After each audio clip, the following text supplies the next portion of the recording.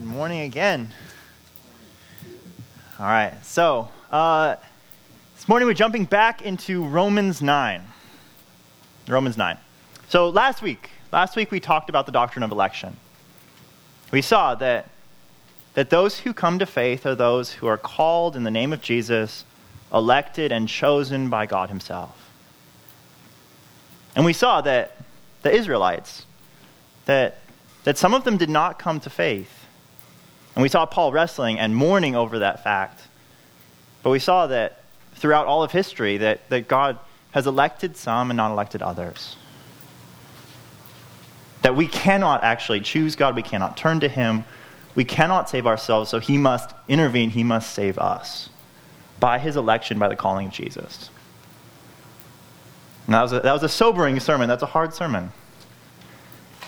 And I feel bad because I kind of left you hanging. And this came up during Sunday school, that how do we deal with a God who chooses to save some and does not save others? How do we say that God is just? How is that God fair? What do we want to worship that kind of God? And that's Paul assumes that you have that question, and that's where he goes. I'm bellowing from the heavens right now, sorry. It'll fit the mood, I guess. Unfortunately. So, today we're looking at the justice of God. How can a just God choose some and not choose others? But I think beyond that, Paul's going to kind of zoom out even further and ask the question, who is God really? And what is our relationship to this God of the universe? And what are his purposes in election? What are the things that he prioritizes over anything else? And the answer to those questions are going to be difficult. This second half of Romans 9 is probably one of the most difficult passages in the Bible. Not because it's hard to understand. It's actually really, really easy to understand. It's just really hard to swallow. It's hard to stomach. And unfortunately, I could give you a lot of theology or philosophy that would make it go down easier. But the thing is, Paul doesn't do that. Paul actually, he hits us with the full weight and conviction of these realities, and he does so to humble us, to remind us of our position before God, and reminds us of who this God really is. And so before we jump in, I ask that you would have an open heart to receive these things. That this is God's word, this is who God reveals himself to be, if we are humble enough to receive it. So pray with me before we jump in. Father, we ask that you would help us to receive you as you are.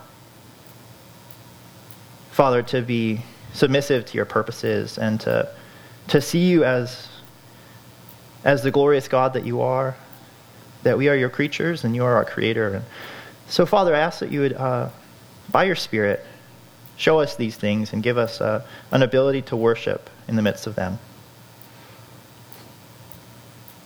Father, would we not grow hard-hearted to these things, but would we receive them even with joy, for they glorify your gospel in Jesus Christ.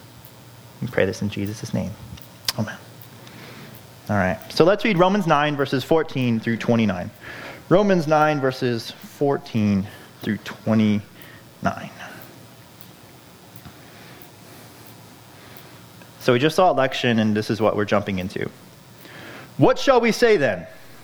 Is there injustice on God's part? By no means. For he says to Moses, I will have mercy on whom I have mercy, and I will have compassion on whom I have compassion. So then, it depends not on human will or exertion, but on God who has mercy. For the scripture says to Pharaoh, for this very purpose I have raised you up, that I might show my power in you, and that my name might be proclaimed in all the earth. So then, he has mercy on whom he wills, and hardens whomever he wills. You will say to me then, why does he still find fault? For who can resist his will? But who are you, O man, to answer back to God? Will what is molded say to its molder, why have you made me like this? Has the potter no right over the clay, to make out of the same lump one vessel for honorable use and another for dishonorable use?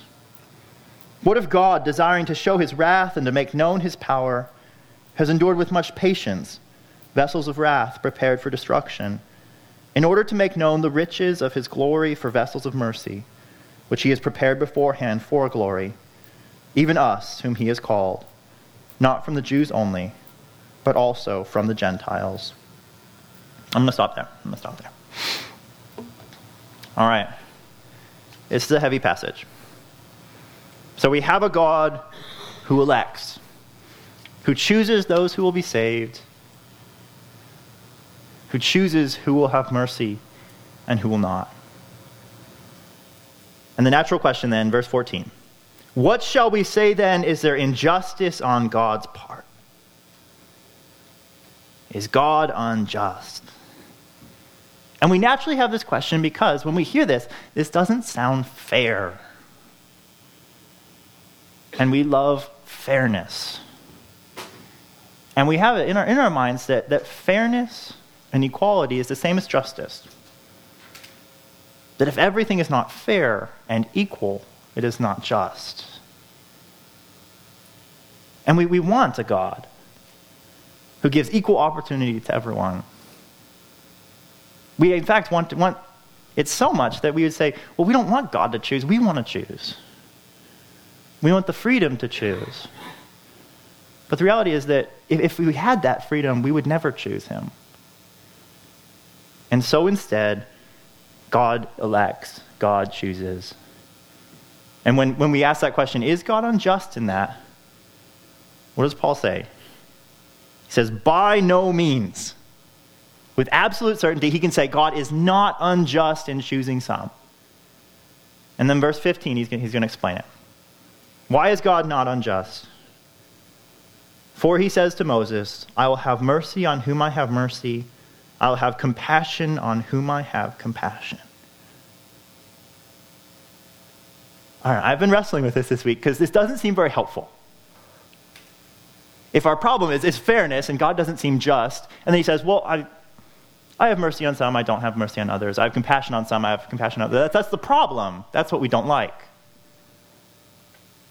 And so we don't see how this actually answers the question. But we have to zoom out a little bit and say, well, what is actually just? What is justice? What is right? And the only way that it would be unjust for God to do this is if he made a promise to the contrary. If he said that he would save everyone and then decided to only save a few, that would be unjust. He would be a liar. And we were right to condemn him for that. But Paul is saying here that from the very beginning, all the way back to Moses, all the way back from the original covenant, I will have mercy on whom I have mercy. I'll have compassion on whom I have compassion. That's always the way it has been, and God isn't breaking any rules. He hasn't lied to the people. He has always had this relationship to his covenant of mercy. And that's where we have to remember, what is mercy? Mercy is not bare justice. Mercy is not bare fairness. Mercy is giving people things they don't deserve, that they have not earned. They've actually earned the exact opposite. That it's holding back the punishment from people who deserve it. And that's not given universally. That's given to those who receive it specially. And we say, well, no, that's not fair. That's not fair. I have to push that back on us and say, do we really want fairness with God? Do we want him to be fair? Because if we want him to be fair, he should give us all what we deserve. And we have not chosen God. We have all chosen sin and death. We have chosen to be judged by him. We have chosen to reject the God of life. We don't want what is fair, or else we all get death. But God, in his love and in his mercy and his compassion, he has shared that with some. And that's where there's this weird mentality in all of humanity that if someone gets a little bit good, no, that's not fair. Everyone should get good. And the reality is that in that we're condemning all of humanity. That if everyone's not saved, no one should be. But God is more merciful than that. All right, he builds on it further. So, first of all, God is not lying. God did not promise something and then withhold it. It has always been according to his mercy and his choice, his will. In verse 16, so then, it depends not on human will or exertion, but on God who has mercy. It doesn't depend on human will.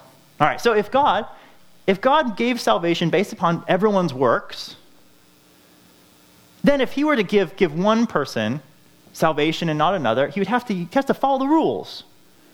And the rules would be based upon the law. Okay, did you do A, B, and C? Did you sin here? Did you not? If it were based upon human rules and the law, God could unjustly take away salvation from someone who earned it. And we could point our finger at God and say, how dare you, God? How dare you not elect that person who deserved it? Well, thankfully, that has never happened. All right, that has never happened. No one has earned it.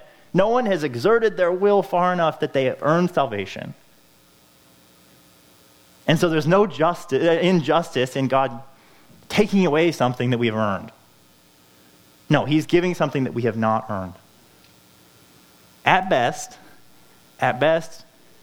we have dug ourselves into the hole. At best, we have prepared ourselves to desperately need salvation. That's as much as we have done in our saving work, is that we've created the need for it. It is God alone who saves by his mercy. And therefore, just as he can will that some receive that mercy, he can will that some do not. Look at verse 17. For the scripture says to Pharaoh, for this very purpose I have raised you up, that I might show my power in you, that my name might be proclaimed in all the earth. So then he has mercy on whomever he wills, and he hardens whomever he wills. That God, in his relationship to Pharaoh, from the very beginning, he did not give mercy to some. He did not open their eyes. He did not open their ears to hear. That according to his will, he can do that. He didn't break any promises. And that's where, okay, let's zoom out a little bit. Who is this God? Who is this God? This is the God who is not constrained by anything. At best, he is constrained by himself. So if he has to do anything, the only thing he has to do is keep his promises. Because he can't lie. He has to be good because he is goodness. He has to be just because he is justice. But we come up with other rules for him. And we say, well, God, if you're love, you need to save everyone. If you are God, then you need to be fair. And suddenly we turn ourselves into the gods. Or we say that if we're going to be saved, we should get to choose. You can't tell us who gets chosen. And the thing is, we have a God who throws off all of those chains. And he does not submit to us. Which is why we have such trouble with him. But God does what he wills. And he has every right to. All right. So that brings up the natural follow-up question. These are natural questions that if you get it, you should have these questions. Paul asks, well then, he anticipates the question, well then, if you willed it, how do you punish someone for just following your will? Look at verse 19. You will say to me then, why does he still find fault? For who can resist his will? What does that mean? What does that mean? It's basically saying, okay, God, if you harden Pharaoh's heart, how can you punish God? How can you punish Pharaoh for having a hard heart? If you have willed that someone not come to faith, how can you punish them for not coming to faith? That isn't fair. They're just doing exactly what you have ordained. All right. This is where I could get philosophical with you. That we could talk about kind of human free will and God's sovereignty. And we could talk about how yes, we believe 100% that humanity is free and responsible for their choices. And we believe 100% that God is sovereign and he ordains everything that comes to pass. And that by some mystery, both of those things are true at the same time. 100%, 100%, 200% the mystery that we believe about God. All right, I could talk to you about the doctrine of sin and our slavery to it. We could talk about how there's the possibility of free will and choice when God has sovereignly ordained things. All right, but I'm not going to do that. I'm not going to do that because Paul doesn't go there. Paul takes this really hard to swallow pill and he doesn't smush it up and put it in pudding for us. He doesn't stick it in a piece of cheese so the dog will eat it. He doesn't do that. He gives it to us straight. And instead of answering all of our questions, he gives us our own questions. He questions back. We see this in Job. We see this often when we start throwing questions at God. He doesn't just answer them all. He throws a question back. And this is what he says. Verse 20. Who are you, O man, to answer back to God? He reminds us of our relationship to him. Who are you, O man? Now, man in this context is not a compliment.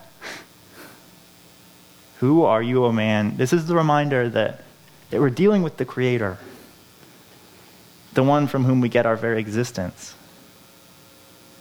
And we're dealing with the perfect God, the God who is sovereignly ordained everything that comes to pass, who keeps the breath in our lungs, who keeps us alive every second. Who are we to question this God? And then to give an analogy to it, he gives us this incredibly humbling analogy. A very humbling analogy. Will what is molded say to its molder, why have you made me like this? Will what is molded say to its molder, why have you made me like this? He reminds us that we stand before God as vessels, as jars of clay, before our Creator, and that our existence is dependent upon him. And the irony of this is that is literally where we stand before God. That we were made from the dust, we were made from the clay, that he breathes into us life. It is from him that we have derived all things. And who are we then to assert our will to say that God is able to do certain things and not others? Look at verse 21. Has the potter no right over the clay to make out of the same lump one vessel for honorable use and another for dishonorable use? All right, so the potter, he's getting his clay. He sticks it on the potting wheel. He doesn't then sit there and ask, okay, clay, what do you want to be made into? And every time it says, I want to be a beautiful vase, museum quality. I want to be the object of splendor. No, sometimes he says, well, okay, you're going to be an ashtray. So that's because that's what I need you to be. And maybe you need to be a milk jug, and you're going to hold milk, and that's going to be your purpose. The clay doesn't get a say.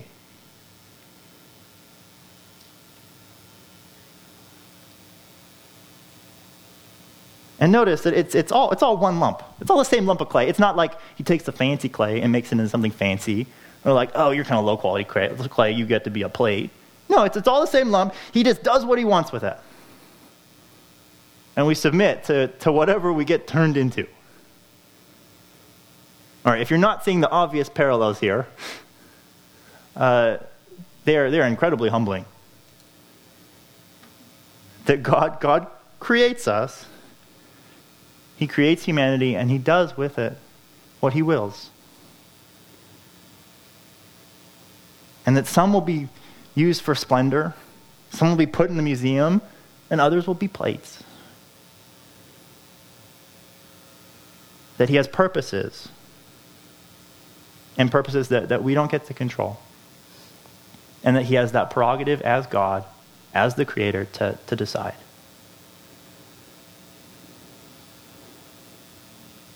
All right, what do we do with this? What do we do with this? All right, there's a couple of responses we can have to this. We can humbly receive this and say, you are God and I am not.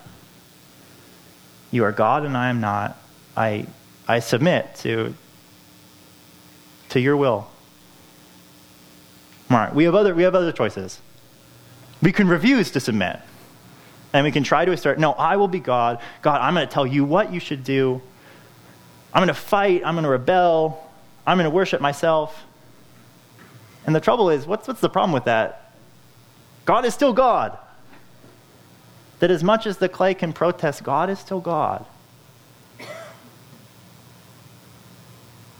And we can deny the reality or we can submit to it. All right, there's another response. There's another response, and we can deny that this is true.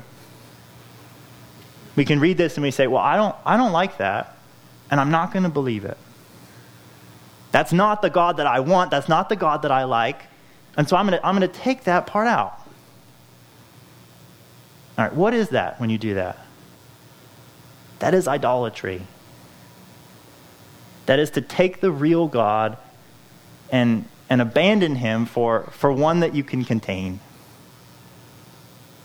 And what we end up doing is we say, okay, I don't like that you fashioned me from the clay, so I'm going to fashion my own God from the clay. I'm going to make him look exactly how I want him to look. Now, there's some benefits to that kind of a God. That kind of God, he'll never challenge you. He'll never ask you to do something you don't like. He'll never do something you don't understand. He'll never surprise you. He'll never put you in a hard place. He'll never do something you don't like. All right, but what else won't he do? He won't actually exist. He's a lie. He is a block of clay that you have created. And when God says that the greatest thing that ruins idolatry is the idol cannot save you. The idol cannot save you. You created it, and it cannot save you.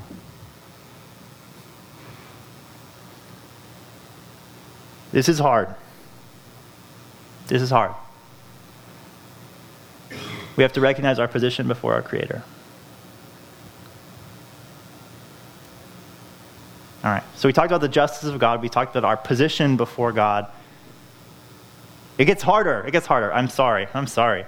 Now we're going to talk about the purpose that God has in this. The purpose that God has in election. And we start to see, okay, this is a real God who has plans going on here that I would never imagine, that I would never create. But we receive them nonetheless. Look at verse 22.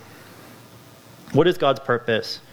What if God, desiring to show his wrath and to make known his power, has endured with much patience vessels of wrath prepared for destruction, in order to make known the riches of his glory for vessels of mercy, which he has prepared beforehand for glory, even us whom he has called, not from the Jews only, but also from the Gentiles. So what if God had a purpose? What if God had a reason that he does not choose some and chooses others? And he tells us the reason here. All right. So there's some vessels he gives glory to. He raises them up. And he lavishes on them all of the riches of the mercy in Christ. And he glorifies them. He makes them into those beautiful vessels. And the thing is, we would never fully understand how high we have been lifted, how much mercy we have received, unless we saw what we really deserve. And that's where he has left some vessels to get their justice, to not receive mercy, to not receive glorification, to not receive grace, so that we'd see the chasm that is created without Christ, without the mercy and justice of God, or the mercy and grace of God. What is the difference between these two? What is the difference? It is not works. It is not because one willed to be here. This distance is grace. This distance is mercy. This is the cross of Jesus Christ. This is the work of Jesus. And we would not see the difference between where we are and where we should be without seeing these vessels of wrath, these vessels of destruction.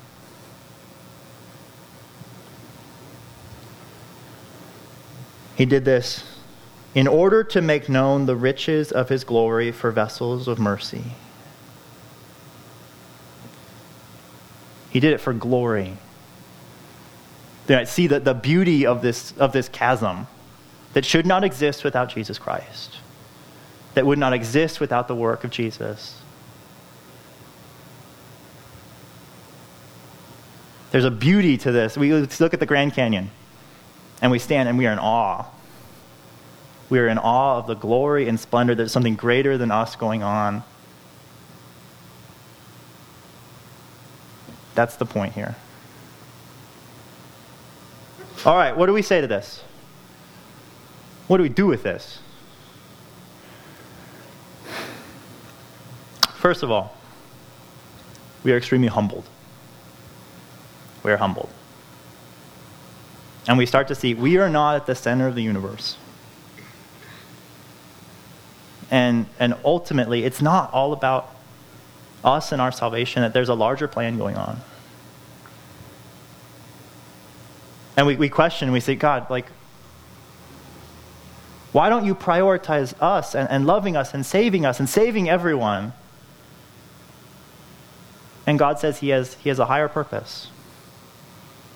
He has a higher purpose of his glory. That he has a higher purpose of showing the glory of what Jesus Christ has done, to showing the beauty of what Jesus Christ has done, the beauty of grace and mercy and forgiveness. And that desperately needs to be put on display.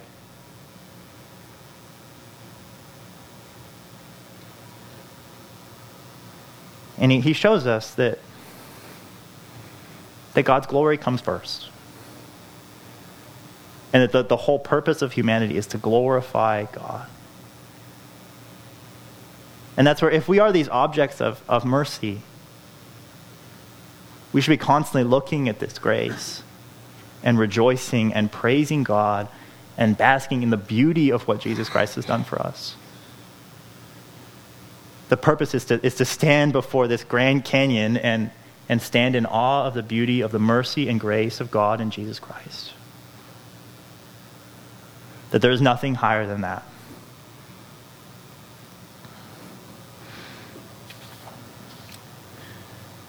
All right, second, we receive a God that we cannot control. And we don't get to be God. And at some point, we have to admit that God knows better than we do. And to say that he has done things we cannot do. He's created every color. He's created our life. He's created the heavens. And that at some point, we're going to start asking questions and we're not going to understand the answer, and we have to accept that God knows and we do not. We have to start receiving things and and trusting that we will not fully understand them. That is the nature of our God. That he does things we wouldn't do. He might even do things we don't necessarily like. But he is God. Third, it should change how we think about unbelievers. We talked last week about how Paul had unceasing sorrow in his heart. He was anguished for the unbeliever. As we look at the unbeliever and their role in creation, we should be incredibly humbled. That their existence is to show the glory of Christ and the mercy that we have attained, and to put on display what we deserve. And we should be crushed that they have to have that. And that we are standing up here looking at this chasm from the top. That we only understand the mercy of God by looking at them. And that's where it's incredibly offensive to them and their role to condemn them and judge them, to get angry at the unbeliever for, well, they're ruining our country, they're ruining our schools, why are they so ignorant? Like, it's because they have been left in their sin. They have not received the mercy that we have received. And we should be vessels of mercy to them. That we should be giving them the gospel of grace. We should be giving them abundance of mercy, hoping that they might come to believe. We are all one lump of clay together. And we should give them the same mercy that we have received from Jesus Christ. Finally, we need to see that this world is about the glory of God. That I get so wrapped up in that this world is all about the glory of me. And it's not, it's about the glory of God. And we need to stand and think about, okay, if this world is about glory, where do I stand in relationship to the glory of God? That we all glorify God, but are we going to glorify God by beholding the glory of Christ from the top, or looking at what we've missed, looking at the mercy that we have rejected? And that's where we can get mad at this passage, and we can shut down and reject this truth, and we'll miss the whole point. We'll miss the whole point. We'll have gotten nothing out of this because, and I've seen it, that people are so disgusted with the fact that this is how God works. That how dare God not save everyone, that they refuse to let God save them. That you're so upset with God that you will not receive the grace that he is offering you today, right here and right now. And that's where I would plead with you. Receive Jesus. That Jesus Christ, when he came, he was a vessel of wrath. He was a vessel of destruction. And he gave mercy and compassion to everyone he met, and he did not get mercy and compassion in return. And in the greatest injustice, we think that God is unjust in not saving everyone. No, he's unjust in dying on the cross. That the perfect one, that God himself would become a vessel of wrath and destruction so that we might be vessels of glory and mercy.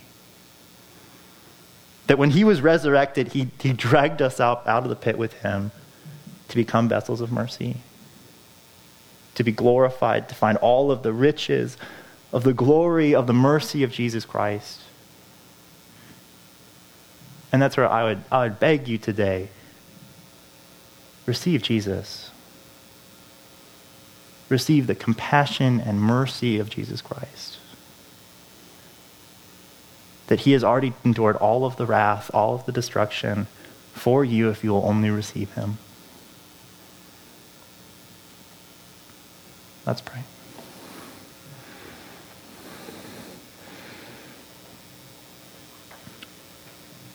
Father, we are humbled before you. We are humbled that you would choose us, that you would reject Christ and choose us to be vessels of mercy. And Father, we mourn for the unbeliever. We mourn that our sin is so great that we would not even understand the mercy that is given to us without them showing it to us. And Father, we ask that we might be vessels of mercy that bring mercy to those who need it. Father, would you send us out? Would you break our hearts for the lost? Father, thank you for Jesus Christ. Would you help us to love your glory more than we love anything else? To see the beauty and riches and splendor of your grace in Jesus Christ. May we worship and may we love the things that you have done in Jesus. Father, we thank you for him. We pray in his name.